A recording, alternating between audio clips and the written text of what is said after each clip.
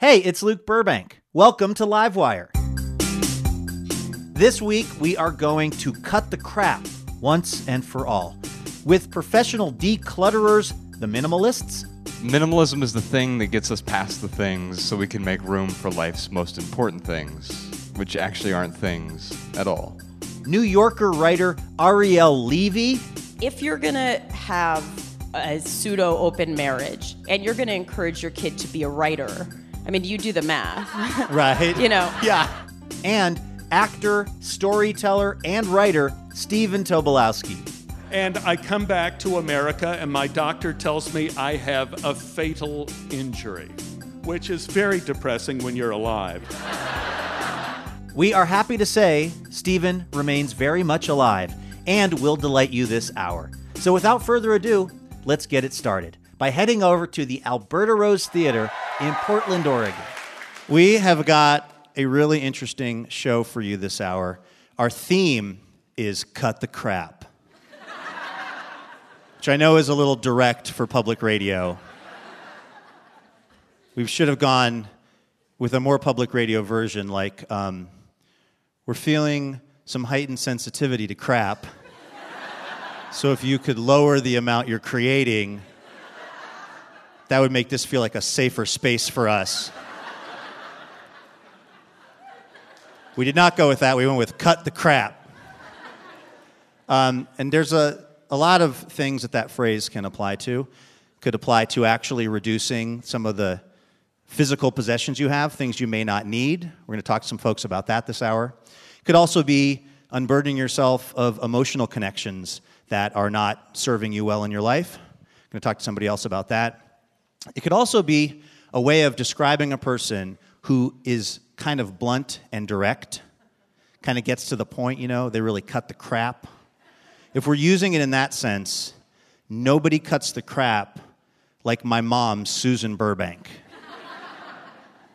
Like, she is a warm and loving person, but if she has something on her mind, she is almost physically compelled to get right down to the point.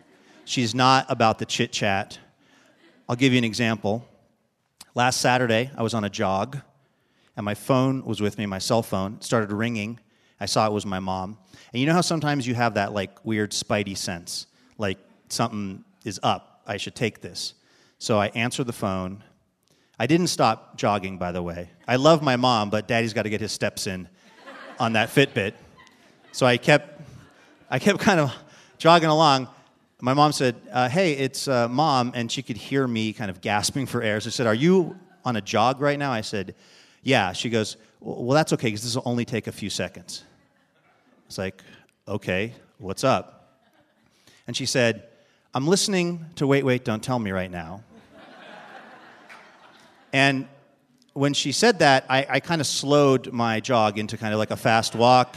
I kind of got a little smile on my face because I realized, I work on Wait, Wait, Don't Tell Me. I'm one of the panelists. And on this very Saturday, my mom was calling me and listening to the show. It was one of the shows that I was actually on. So I knew that she actually was taking time out of her day to call me to say, hey, I'm proud of you, son. So I was like, right on. So I said, yeah, you're listening to Wait, Wait, Don't Tell Me. She goes, yeah. And I was just thinking, that Paula Poundstone is a riot.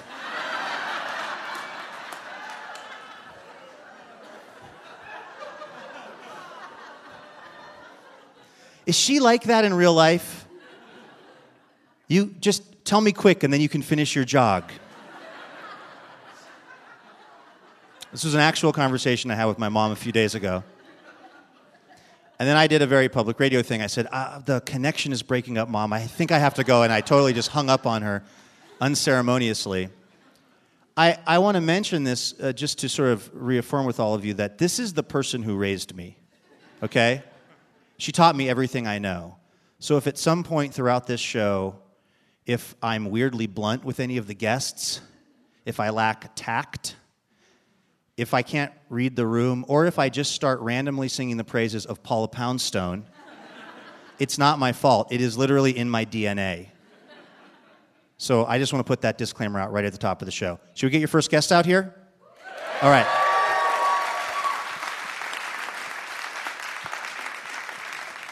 Our first guests have taken cutting the crap to an entirely different level. Through their podcast and books and blog, Joshua Fields Milburn and Ryan Nicodemus, better known as the Minimalists, have preached the gospel of decluttering to millions. And they're not just talking about physical stuff. They also talk about the emotional junk that so many of us are carrying around. And it's knowledge that's hard-won from their own lives, as we're about to learn. Please welcome the Minimalists to Livewire.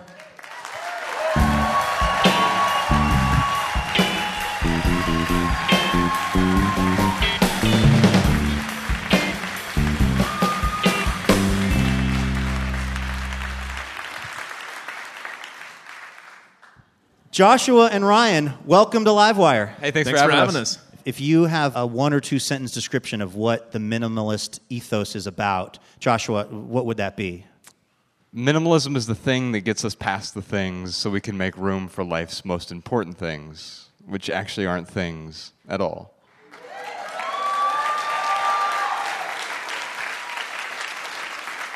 What did your life look like back in around 2011, kind of before things started to change for you? I was sort of living the American dream. It was after actually growing up poor in Dayton, Ohio. I was raised by an alcoholic single mother. We were on food stamps and government assistance.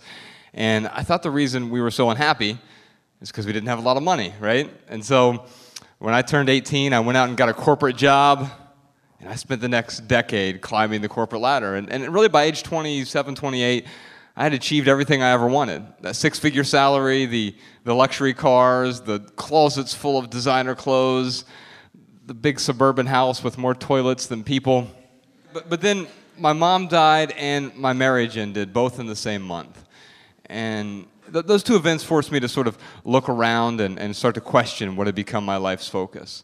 And what I realized is I was so focused on so-called success and achievement, and especially on the accumulation of stuff. And I realized that, I might have been living the American dream, but it wasn't my dream. And it's sort of, for me, it took getting everything I thought I wanted to realize that maybe everything I ever wanted wasn't actually what I wanted at all. And that's really when I discovered this thing called minimalism. And so then, Ryan, how did you start to notice that something was different with your old pal, Joshua? Well, we were working at the same corporation, side by side, climbing the corporate ladder together throughout our 20s. And I remember when he split up with his wife, I was helping him move into his new place. And there was like this really awesome like wall mount that was already there for a TV. And I'm like, dude, what kind of TV are you going to get? And he was like, I don't know. I don't know if I am going to get a TV. And I was like, what? Like, okay. He's like, yeah, maybe. A couple months go by, no TV still. And I noticed Josh being happier. He was nicer. He was, he seemed a little freer. And eventually I sat him down and I'm like, dude, why the hell are you so happy? What is going on with you? And I thought like maybe the doctor gave him some good drugs or something. And I was like, I wanted some. I'm like, is it Prozac? Like, what are you on, man? And he was like, no, it's not like that at all. He spent like 20 minutes telling me about this thing called minimalism. He talked about how he spent the last several months of his life just simplifying, getting the clutter out of the way. And then it started to make sense a little bit.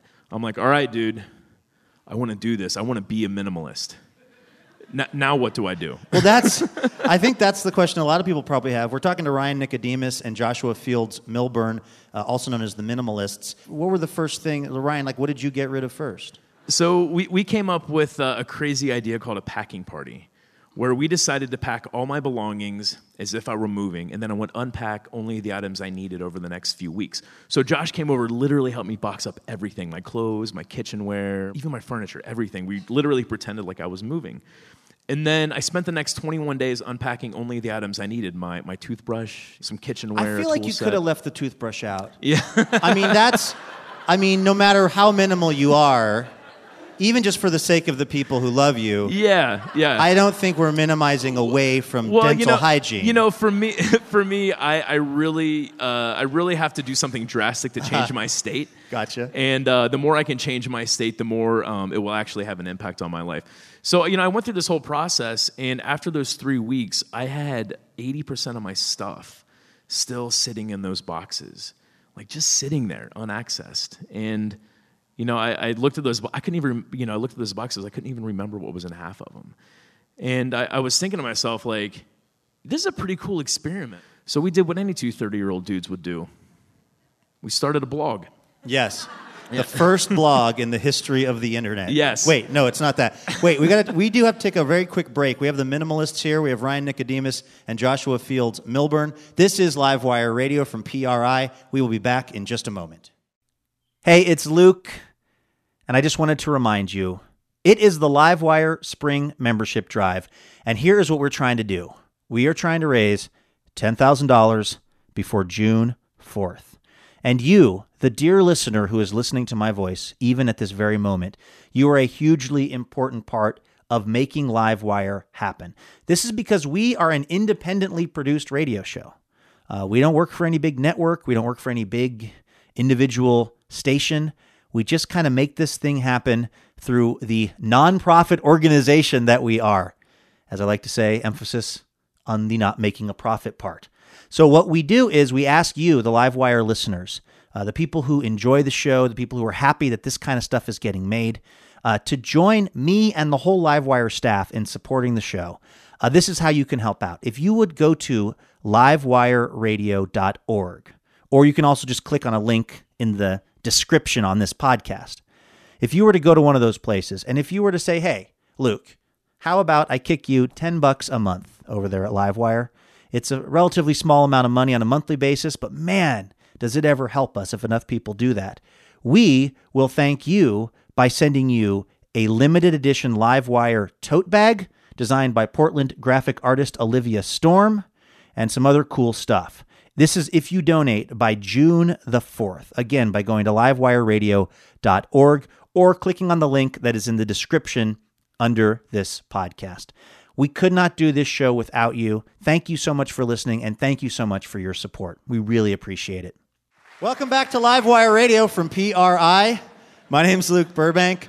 I'm here talking to the Minimalists. Our theme this week is Cut the Crap, which is something that is kind of their specialty through their podcast and blog and a documentary film that they made about really trying to focus on the important things in life. What's the science behind why more stuff doesn't make us more happy? What, did you know the average American household has more than 300,000 items in it? 300,000! Does that include dust mites? I think most of us aren't hoarders, right? We're not candidates for the TV show, but we just hold on to a lot of stuff. And I think the reason being is we hold on to all of these things just in case. The three most dangerous words in the English language. And so I really think it comes down to we hold on to these things because we feel like that's what we're supposed to do, or we're going to need these things someday in some non-existent hypothetical future. That's the first side. The other side is a bit more pernicious, and it is we buy a bunch of things with money we don't have to impress people we don't like. Well, when you say it that way, it doesn't seem like such a great plan. If I went into, Ryan, if I went into your house, what would I see? Like, what's in there? What does a minimalist's house actually look like? You know, at the end of the day, like, if you were to walk into me and my partner's home, like, you wouldn't jump up and say, oh my God, there must be minimalists that live here. You'd probably be like, man, whoever lives here, they're pretty tidy. and it's because, you know, everything I own, it serves a purpose or it adds value to my life. It brings me joy. And at the end of the day, everything else I've gotten rid of. And when you do that, there's these beautiful side effects, like you've got a nice, tidy home. Now, I don't want people to confuse a simple life with an easy life, because I'll tell you, man, simple is not always necessarily easy. Well, yeah, because I was watching the documentary that you guys are a part of. I was listening to the podcast this week. You have books that are out. You're on this tour. Have you been so successful that your lives are not able to be as focused on the stuff that you started out wanting to focus on? I think the difference now is my short-term actions align with my long-term values. It's not necessarily about being happier. In fact, I think chasing happiness was really the problem for me. I was constantly chasing this thing called happiness, but now I'm living a more meaningful life, and the beautiful thing about that is happiness is a byproduct of that. That is Joshua Fields Milburn. He's here with Ryan Nicodemus, and they are the Minimalists, everybody, here on Livewire Radio.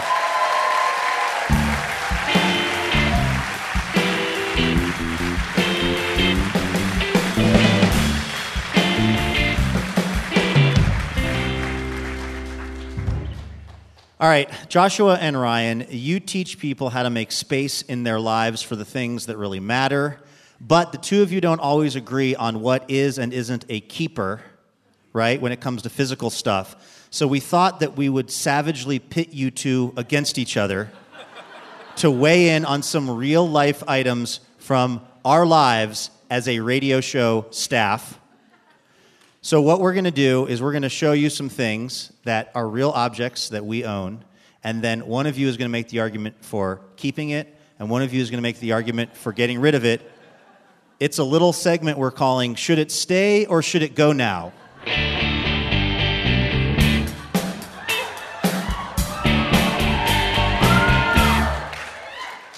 All right, so I'm going to kick things off, and this is slightly visual for the radio, but I will describe it for the people out there listening to us and not able to see what we're doing. I hold in my hand a very gaudy gold Reebok Pump basketball shoe. Hey, Luke, 1985 called. They want their shoes back. All right. You haven't even learned if you're supposed to be arguing for or against this, Ryan. So slow your roll.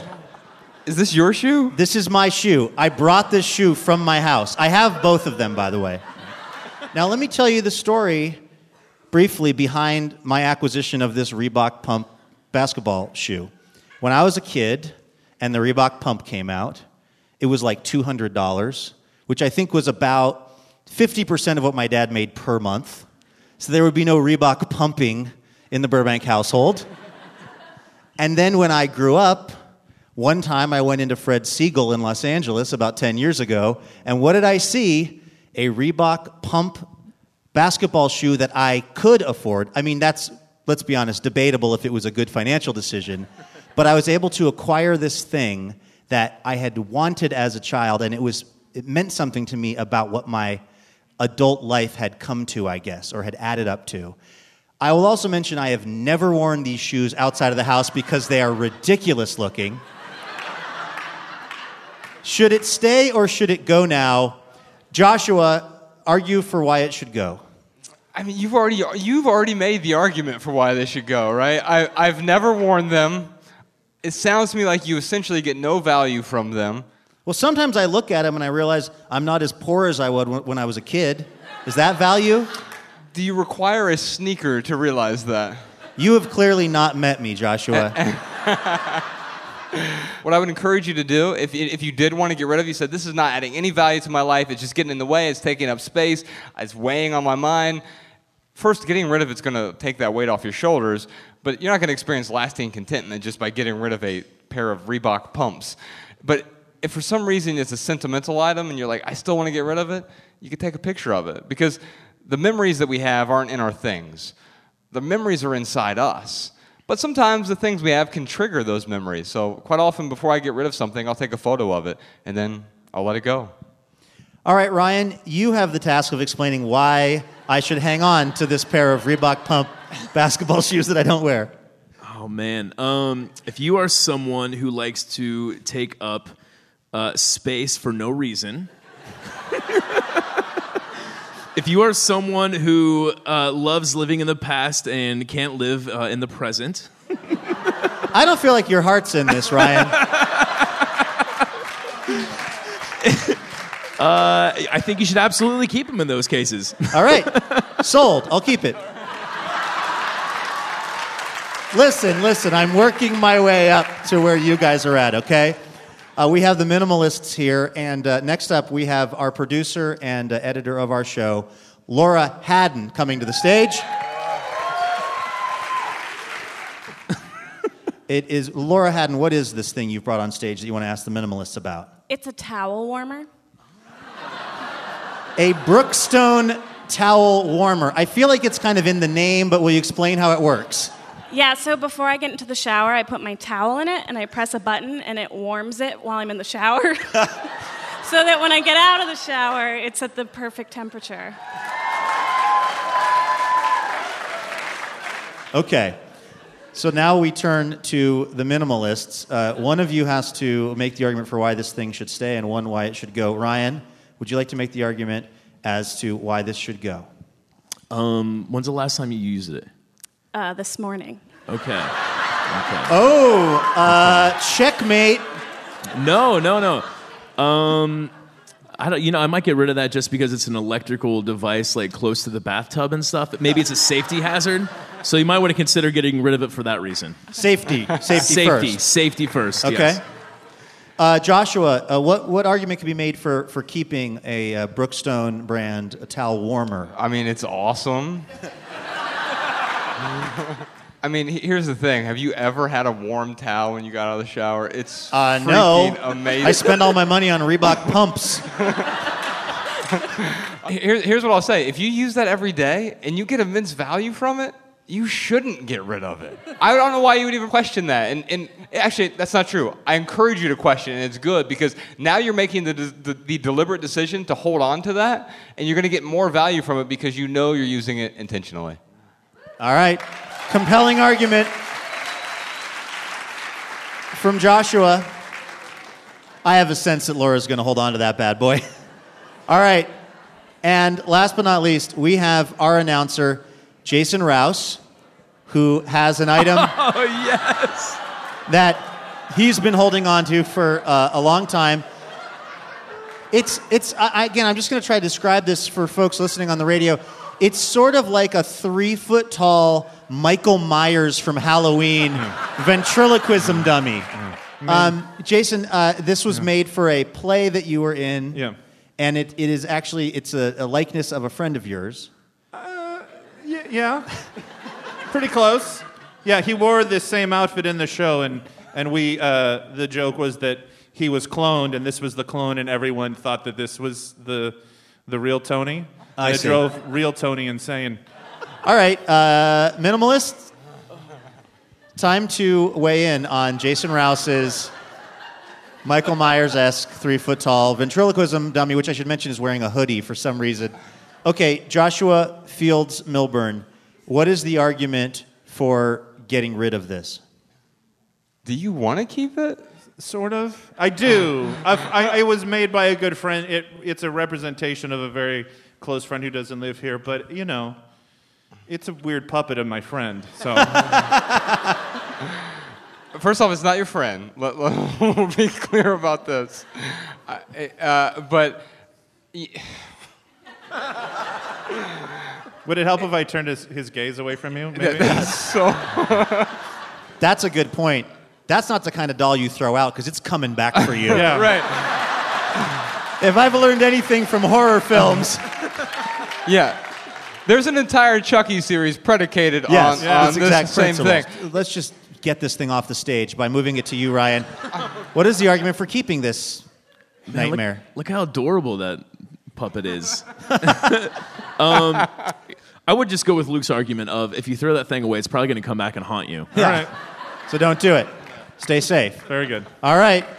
Sage advice from Ryan Nicodemus and Joshua Fields Milburn. They are the Minimalists.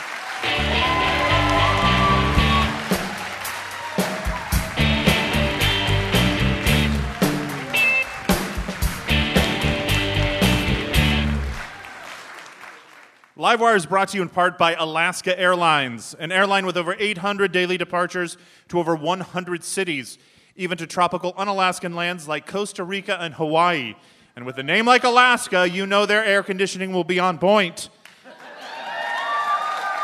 Alaska Airlines, fly nice. This is Livewire Radio from PRI. Our next guest's fascinating new memoir cuts right to the heart of a number of sometimes taboo topics: lust, gender, alcoholism, and as she put it in an interview with Charlie Rose, women as human animals. The book is called The Rules Do Not Apply, and I have to tell you, I have not stopped thinking about it since I read it recently. Please welcome Ariel Levy to Livewire.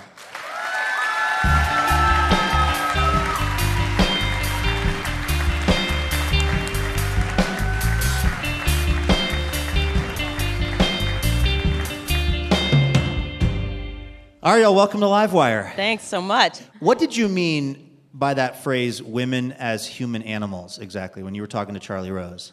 Well, one of the things I wrote about in my book is basically going into labor when I was 19 weeks pregnant, and I was on assignment in Mongolia, and I was in my hotel room, and I gave birth there, and for 10 minutes I was somebody's mother.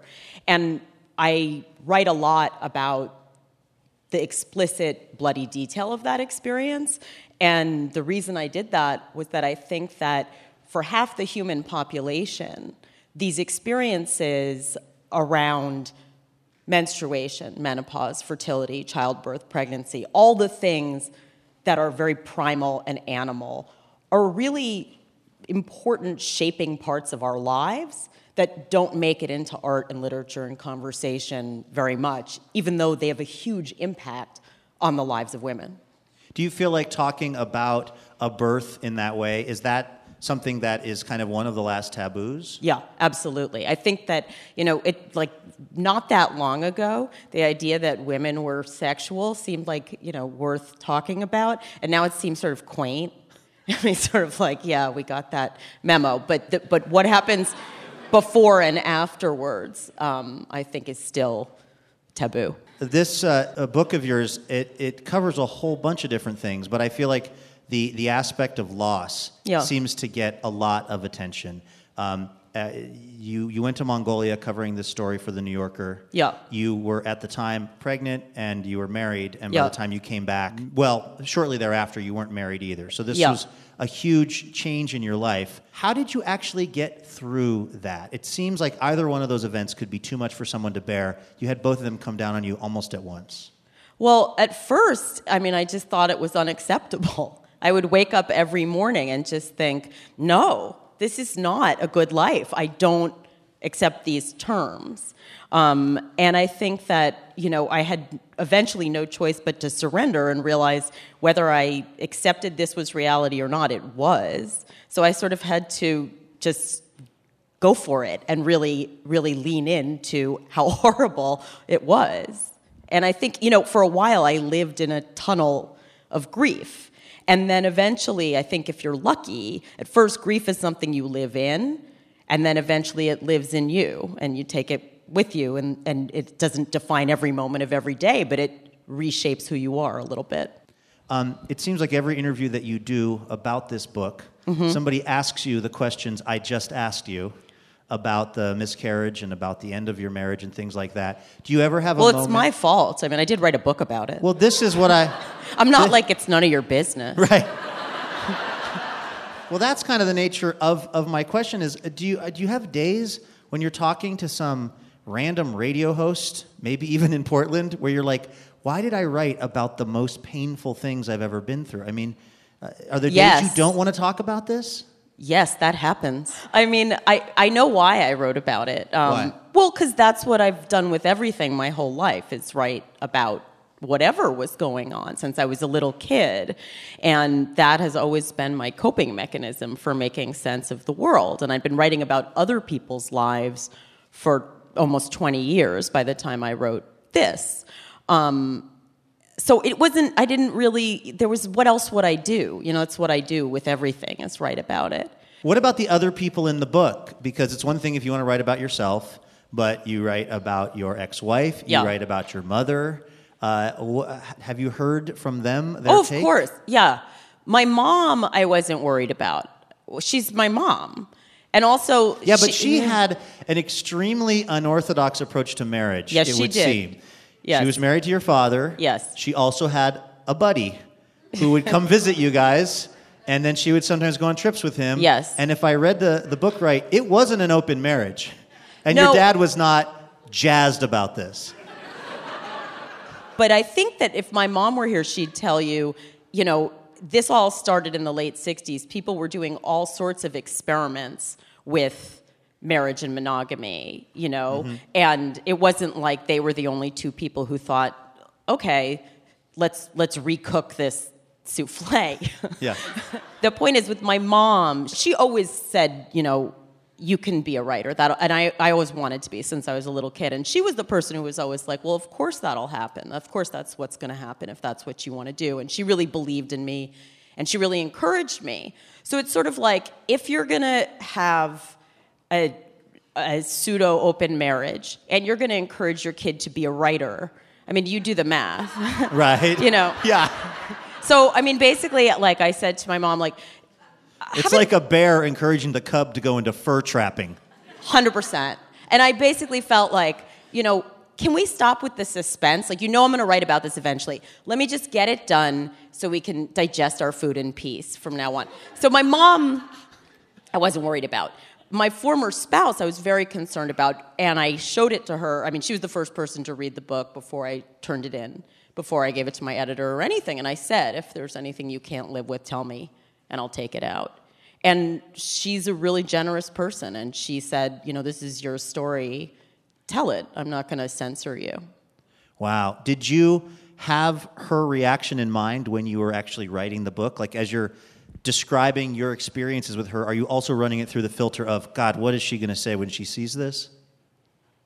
No, I mean, I don't think that, like, I have enough practice writing after all years of doing it every day that I know how to focus on that task, like what's in front of me, and not think. I mean, as a journalist, you're very much forbidden from thinking about what the subject of your writing is going to say about it. You're really supposed to put the reader's interest first. So I'm used to doing that. But of course, emotionally and morally in this case, after I finished the writing process, I was like, I got to check it out and see if this person I really care about can live with this. And would you have really, after all the work you put in, would you have been prepared to take out entire sections, if not eliminate her from the book as a character because of her not appreciating being written about? Well, I wouldn't have eliminated her from the book, but if she said this specific thing, I can't have it. For the first time in the history of my writing career, I would have said this human being's interests come above the reader's. Yeah. Wow. This is Livewire Radio from PRI. We're talking to Ariel Levy. Her new book is The Rules Do Not Apply. It's a fascinating memoir. You are a writer for The New Yorker. You've written amazing profiles of different people, and I'm sure that as a journalist observing somebody that you're writing about, there is often a disconnect between how the person thinks of themselves and how they're really coming off, or what their real actions are. When you're writing about yourself, are you worried that you are not totally in touch with how you're really coming off or what you're really doing? Because you're not able to observe yourself from the outside. Right. I mean, I just did the best I could. I mean, what I thought was exciting about writing about something I had experienced was that when you're reporting, when you're doing a journalistic piece, you're piecing together the truth to the best of your ability from what people tell you. And maybe you're there for part of it. You're witnessing some scenes. It was exciting to me to do a piece of writing where I was there for all of it. So it was a new challenge to try to tell the exact truth as specifically as I could, to the extent that any of us aren't blinkered by our own perspective. The book is riveting and powerful and describes things in a vivid way that I had never read things that I read in your book. It was amazing, but also extremely intense, right? What have you learned on the other side of all of this? I mean, are you a different person as we sit here and talk? Or is that silly to assume that this stuff has to change us? Sometimes it can just be bad stuff that happens, I guess, right? I think all sorts of bad stuff happens all the time. To me, the thing that has changed as a result of sort of losing all of this at once and having the rug pulled out from under me was that I realized I wasn't in control. I was sort of liberated from my illusion of control. I mean, I think that's a life's work to really realize how little you have control over and to surrender to that.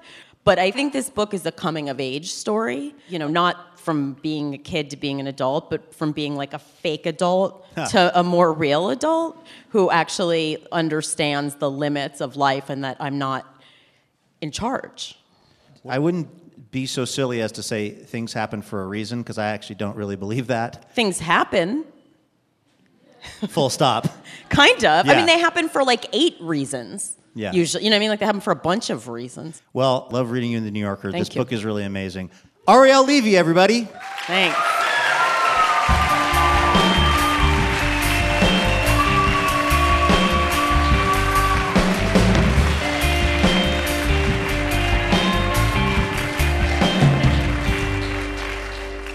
All right, we're going to make what some may look back on as a somewhat hard pivot from the topic of your amazing memoir to something a little lighter. Ariel, you have profiled so many people like Nora Ephron, Silvio Berlusconi, tons of folks in between. And of course, when you write about these people, you're trying to portray them in a way that is interesting, but also accurate and factual. And so we're going to put you to the test on this. We're going to give you some unbelievable sounding details about famous figures that would really spice up a New Yorker profile. Okay. If they were true. Okay. Some of them are, and some of them we have made up. Okay. We're calling this little experiment Good Facts or Total Crap. 3, 4, good facts or total crap.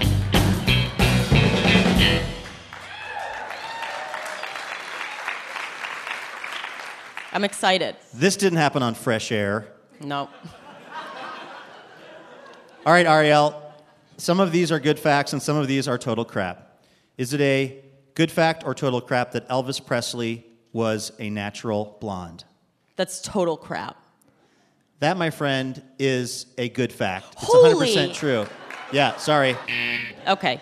All right. Elvis Presley was a blonde in his earlier films, and then he began dyeing it jet black in 1956. Wow. Yeah. You think you know somebody. Seriously. True fact or total crap? Fred Astaire invented a new form of dance shoe that is worn by the Rockettes to this very day. For fun, I'm going to say total crap. You're right. We made that up. That's total crap. Phew. Yeah. Here's another one. Okay. Dr. Seuss wrote the best-selling children's book, Green Eggs and Ham, on a bet from his publisher that he couldn't write a book using only 50 words. Good fact or total crap? I'm going to buy it. I'm going to say it's a fact. You are absolutely right. That is a fact.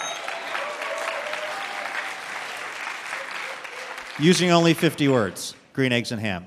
I guess that kind of scans if you think about the book. Yeah. A lot of repetition in there. Definitely. How about this?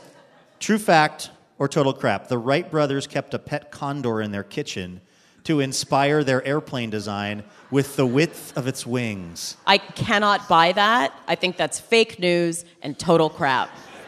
I don't appreciate using the term fake news, but you are right. Well, there is that. That is totally made up. Okay.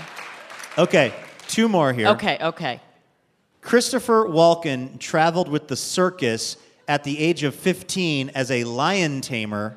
Ariel, true fact or total crap? Oh, my God. Tough one, right? That Walken seems capable of anything.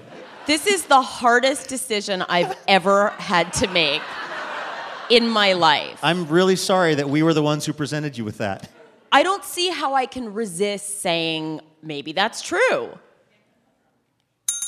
Absolutely true. True fact, Christopher Walken was a lion tamer at age 15 with the circus. He would be. And last but not least, true fact or total crap, John Adams, Yeah? second president of the United States, had a dog in the White House named Satan.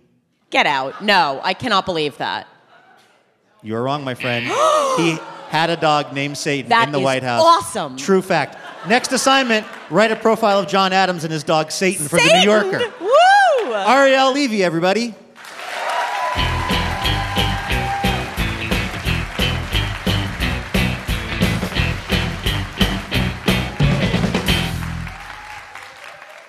Livewire gets support from Fully. Fully has desks, chairs, and things that keep your body moving.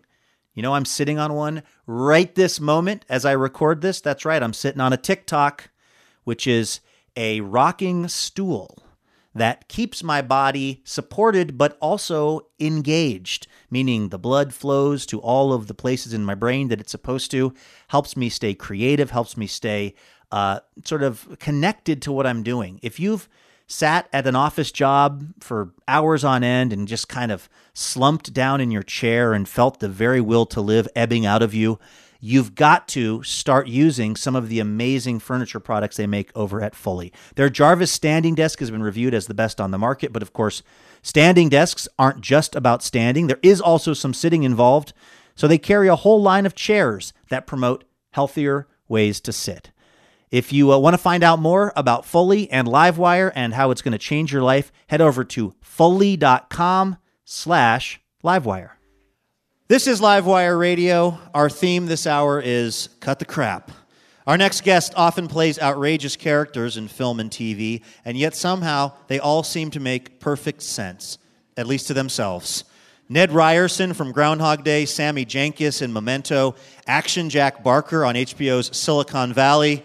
Stephen Tobolowsky brings an essential humanity to these roles, maybe because that's also how he's walked through his real life, much of which is detailed in his fabulous new book, My Adventures with God. Please welcome the inimitable Stephen Tobolowsky back to Livewire.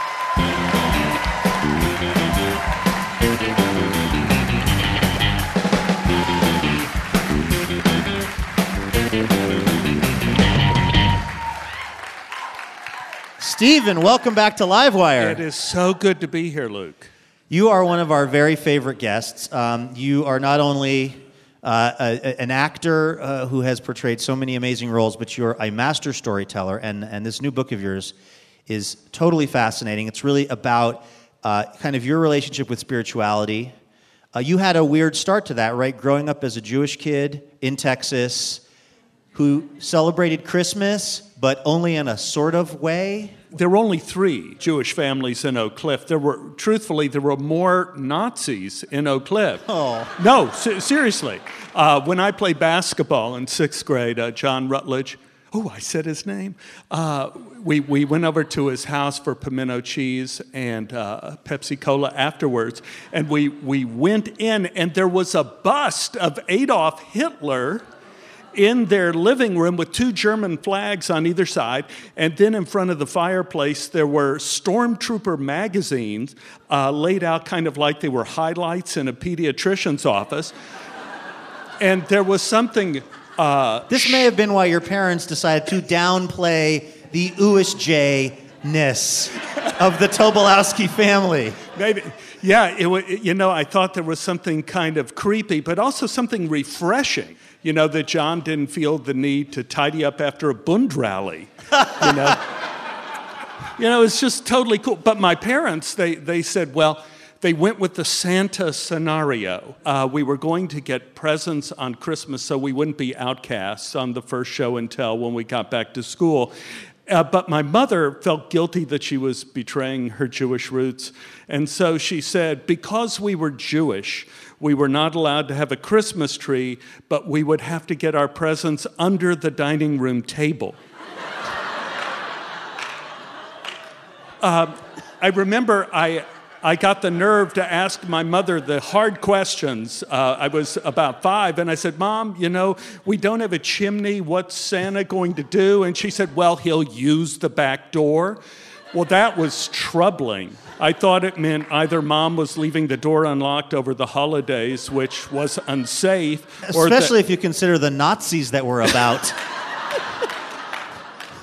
Or it meant Santa had our key, which was just creepy. And then I said, well, why? I don't understand about the dining room table. What? And it's such a lot of work for Santa to crawl under the dining room. It's a very busy night for him, and to spend that time.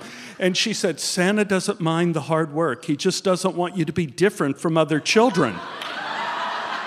I said, different? Mom, no one gets their presents under the dining room table. We have Stephen Tobolowsky here, although I know that your mom was a great mom, and she was quick with advice and sayings, but she had one of them very wrong. From Ben Franklin that she had she had deployed often in your childhood. Yes. We didn't have philosophy in Oak Cliff. We didn't have Plato. We didn't have Epicurus. But my mother would come up with these phrases all the time. I remember I was a child, and she came by with a big stack of laundry, and I was watching cartoons, and she said, we should all be cats. And then she walked on. And I didn't know if she meant that we should be cats because cats like to sleep on clean laundry, or we should all be cats because cats don't have to do laundry at all. But then she would turn to old favorites, old reliables when situations got, and what you're referring to, is when my heart got broken from a girl, when a girl would break my heart, which happened often in high school. And Mom even used this in my 30s. And she would turn to a quotation which she attributed to Ben Franklin. And she would sit on the bed with me and hold my hand and say very sweetly, she said, "Sweetheart, I know it hurts. Just remember what Ben Franklin said. All women are the same in the dark with a basket over their heads."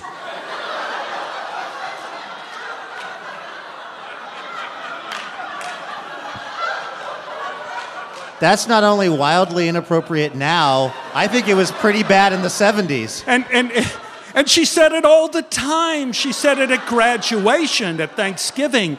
I remember the end of the Ben Franklin quote came, and to tell you the truth, I don't know if Ben Franklin even said this, but I know Mom had no idea what it was. I was in my 50s, and my brother brought over his two boys who had just gone to college, Andrew and Mark, and they were sitting down at the table talking about tales of freshman heartbreak, and Mom's putting out the brisket, and she goes, "Well, boys, you know, that reminds me of something Ben Franklin once said." Oh, no. And I'm pushing Mom into the kitchen. Mom, let me help you with the yams here. And I say, "Mom, we have to stop with the Ben Franklin quote now. We have to stop. I know you think you know what it means, but it doesn't mean that." And she says, "Stephen, I don't know what you're talking about. Ben Franklin was just saying that there are other fish in the sea. Life is short, and you can't let your heart be broken by one person." And I go, yeah, but that's not really what Ben Franklin was saying. Mom, what Ben Franklin was saying was that a man doesn't need much to have a relationship with a woman. And Mom looked blank, zip, nada. I said, "Mom, what Ben Franklin was saying, I'm sure in jest, was that a man could have a perfectly fine time with a woman even in the dark with a basket over her head." Suddenly, Mom goes, "Oh, no! No! Years of A lifetime of misguided quotation was coming home to roost. No, Stephen, no." I go, "Yes, Mom, yes, but why? Why would Ben Franklin say something like that?" I said, "I don't know, Mom, but we all knew what you mean. I think you could just lay it to rest." And then Mom goes, "Well, I heard he was always salty." Whatever that meant. We have Stephen Tobolowsky here. His new book is My Adventures with God. When did you actually develop a spiritual life of your own, not one that was imposed upon you by adults or that sort of thing? When did you have a moment where you said, "Okay, I as Stephen Tobolowsky, autonomous acting person, I'm starting to feel something"? I think we all have a spiritual life that we recognize as different things throughout our life. I guess I came back to being traditionally Jewish when I got married and when we had children, and I came back to Judaism. And I'm thinking, like, I am this hep guy. I am driving an SUV in Los Angeles, driving over to the synagogue, reading the Torah, listening to public radio, and we support that part of the story. Yes. 100%. And they had, like, saying that it is, they did some sort of study that most men in their 40s drive SUVs, return to their faith, and listen to public radio. And I realized I was just the average. So I'm thinking that everybody goes to, and certainly when you have children, you know that your spiritual life changes. And when you almost die, you know your spiritual life changes. And so during your life, I think in the Old Testament, in the Torah, as we call it in Judaism, and Google me on this because this is probably incorrect what I'm saying, but there's like... Everybody in your car pull over and then Google Stephen Tobolowsky. Get somewhere safe. I think there are like something like 41 different names of God in the Old Testament. So the question is, which one do you see? And which one do you see at what time in your life? And what does that mean? And does it make you feel whole? This is Livewire Radio from PRI. We have Stephen Tobolowsky here. His new book is My Adventures with God. We have to take a very short break. We'll be back in just a moment. Special thanks this episode of Livewire to Lisa Newkirk from Denver, Colorado, and Christine and David Vernier of Portland, Oregon. Lisa, Christine, and David made the decision to support Livewire during our spring membership drive last year, which got us to this point, and we're hoping that all of you hearing me right now will follow their lead and sign up to donate to Livewire today. Again, one last time, you can donate over at livewireradio.org or use the link in the description of this podcast. Welcome back to Livewire Radio from PRI. My name is Luke Burbank. We're at the Alberta Rose Theater in Portland, Oregon, and we have Stephen Tobolowsky here. His new book is My Adventures with God. You've seen him in many movies, TV shows. I wanted to ask you about falling off a horse and breaking your neck in Iceland and having a miracle. I broke my neck in 5 places riding on a horse on an active volcano in Iceland. So, as one does, what could possibly have gone wrong? And I come back to America, and my doctor tells me I have a fatal injury, which is very depressing when you're alive. And they tell you this. It really brings you down. And then first I thought it was terrible, then I thought it was funny, then I thought it was kind of inspiring, and I thought, well, what happened if what that doctor said was true, and I really did die on that mountain? What would I want my 2 boys to know about their dad? And so as a form, I'm like this now because I have the brace on my neck. And you could describe to the radio audience what I just did. As a professional actor, Stephen Tobolowsky is reenacting a person with a very stiff neck with a brace on it. Yeah, that's right. And so... it was like I was there with you with the neck injury. So the one thing I could do was write. So I started writing these true stories that I wanted my boys to know about me, which eventually became this book. But I don't even feel like the miracle is how I survived. And in the story, there's a colossal list of circumstances that are just freaky as to why I wasn't killed. All sorts of things, but that wasn't the real miracle. One of the things I could do was read. So I thought, what I'll do is I'll read a book that I never would have read in a million years, which would be the Talmud. And I took it outside, and I began looking at it, and it read very much like a book that was written 2,000 years ago in Aramaic. I couldn't make heads or tails of it. But after 2 weeks, I get to this section, and it was my life. And it said, sometimes when we have suffered an injury, a loss, an illness, when we are in despair, this is not a curse, but could be a blessing, a divine blessing, to help you see the world with different eyes, to go to a different level of spiritual consciousness. And the name of this is The Afflictions of Love. And I'm thinking, my God, if such a thing were true, I wouldn't have to worry about what kind of shape I'm going to be in when they take this damn brace off, because my affliction is going to be my blessing if such a thing were true. Oh, if only I could see the world with new eyes. And what happened was, not that I was alive was the miracle. 3 months later, I'm sitting in my garden reading Glee. They send over a copy of Glee to me saying, would you like to play Sandy Ryerson? And I'm still like this.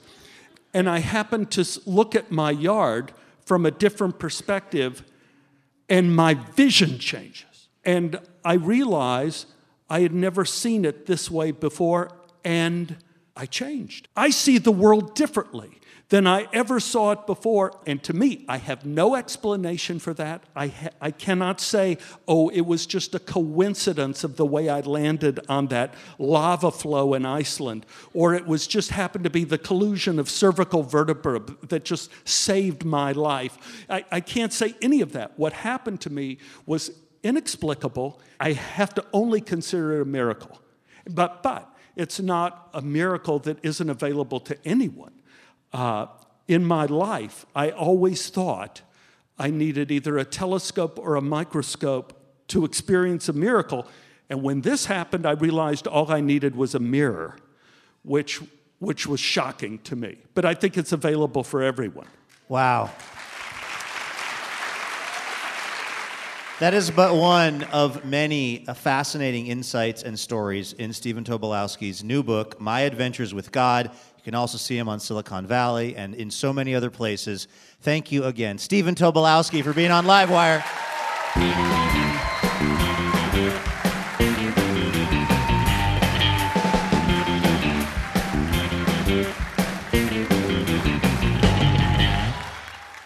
Here's how one reviewer described our musical guest this hour. She sounds like the collected works of Rainier Maria Rilke transmuted into the offspring of Nashville Skyline-era Dylan, with a little Zooey Deschanel thrown in. I'm going to be honest, I don't know what any of those words mean. But I can say that Haley Heynderickx has an arresting voice and a great sense for songwriting, and I know you're all going to love her. Her latest EP is called Fish Eyes. Please welcome Haley Heynderickx to Livewire.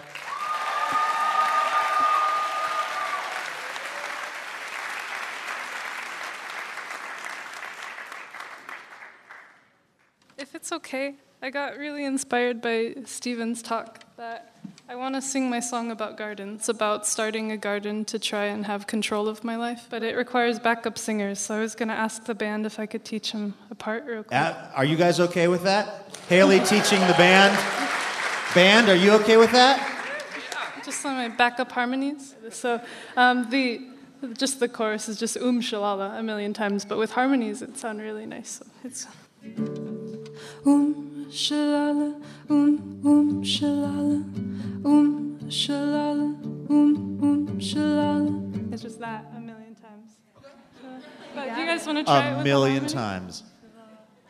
Shalala, shalala, shalala, shalala, shalala, Then it goes down. Shalala, shalala. You guys can that one if you want. That's okay. But that sounds great. We'll figure it out. All right. This is definitely a first. And I love it. All right, Haley, what is the name of this song that we're going to hear? It's called Shalala. Oh. You're going with the direct approach on this one. All right, this is Haley Heynderickx and the recently called into action Livewire House Band on Livewire. Okay, here we go.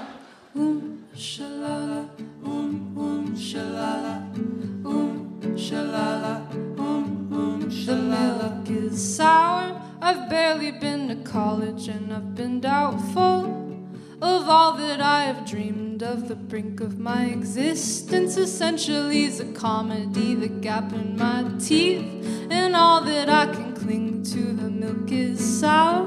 Shalala, shalala, shalala, The milk is sour with olives on my thumbs, and all that I've stuck to and all that I've clung to. I fought like a dog. This world that I have trusted has been over and busted and rusted by an arbitrary sonogram. Shalala, shalala, shalala, shalala, shalala, shalala, The milk is sour. I've barely been to college and I've been doubtful of all that I have dreamed of. The brink of my existence essentially is a comedy. The gap in my teeth and all that I can cling to. The milk is sour. Shalala, shalala, shalala, shalala, shalala, shalala, shalala, shalala. If you don't go outside, well, nothing's nothing's gonna happen. She'll never write her number on a crumpled up napkin. She'll never be your ego, she'll never be your bandit. She'll never get to eat you like your heart's a pomegranate. I'm throwing out the milk, the olives got old. I'm tired of my mind getting heavy with mold. I need to start a garden, I need to start a garden, I need to start a garden, I need to start a garden. I'm gonna start a garden in my backyard. I'm gonna start a garden in my backyard. 'Cause making a song up is just as hard. 'Cause making this song up is just as hard. Shalala, shalala, shalala, shalala, shalala, shalala, shalala, shalala, shalala, shalala, shalala, shalala. Haley Heynderickx and the Livewire House Band.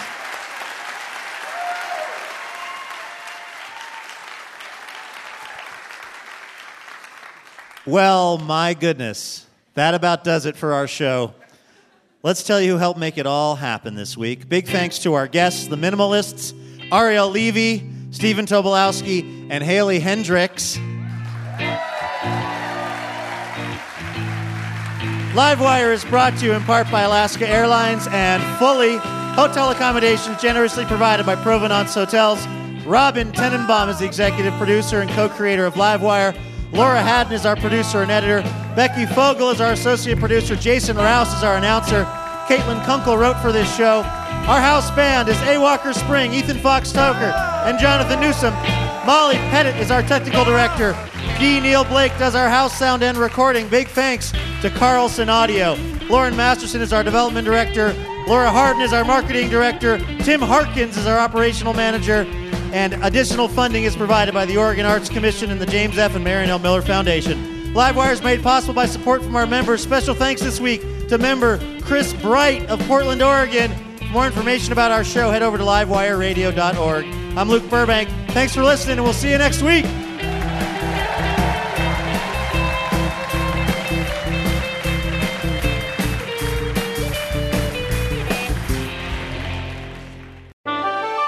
PRI, Public Radio International.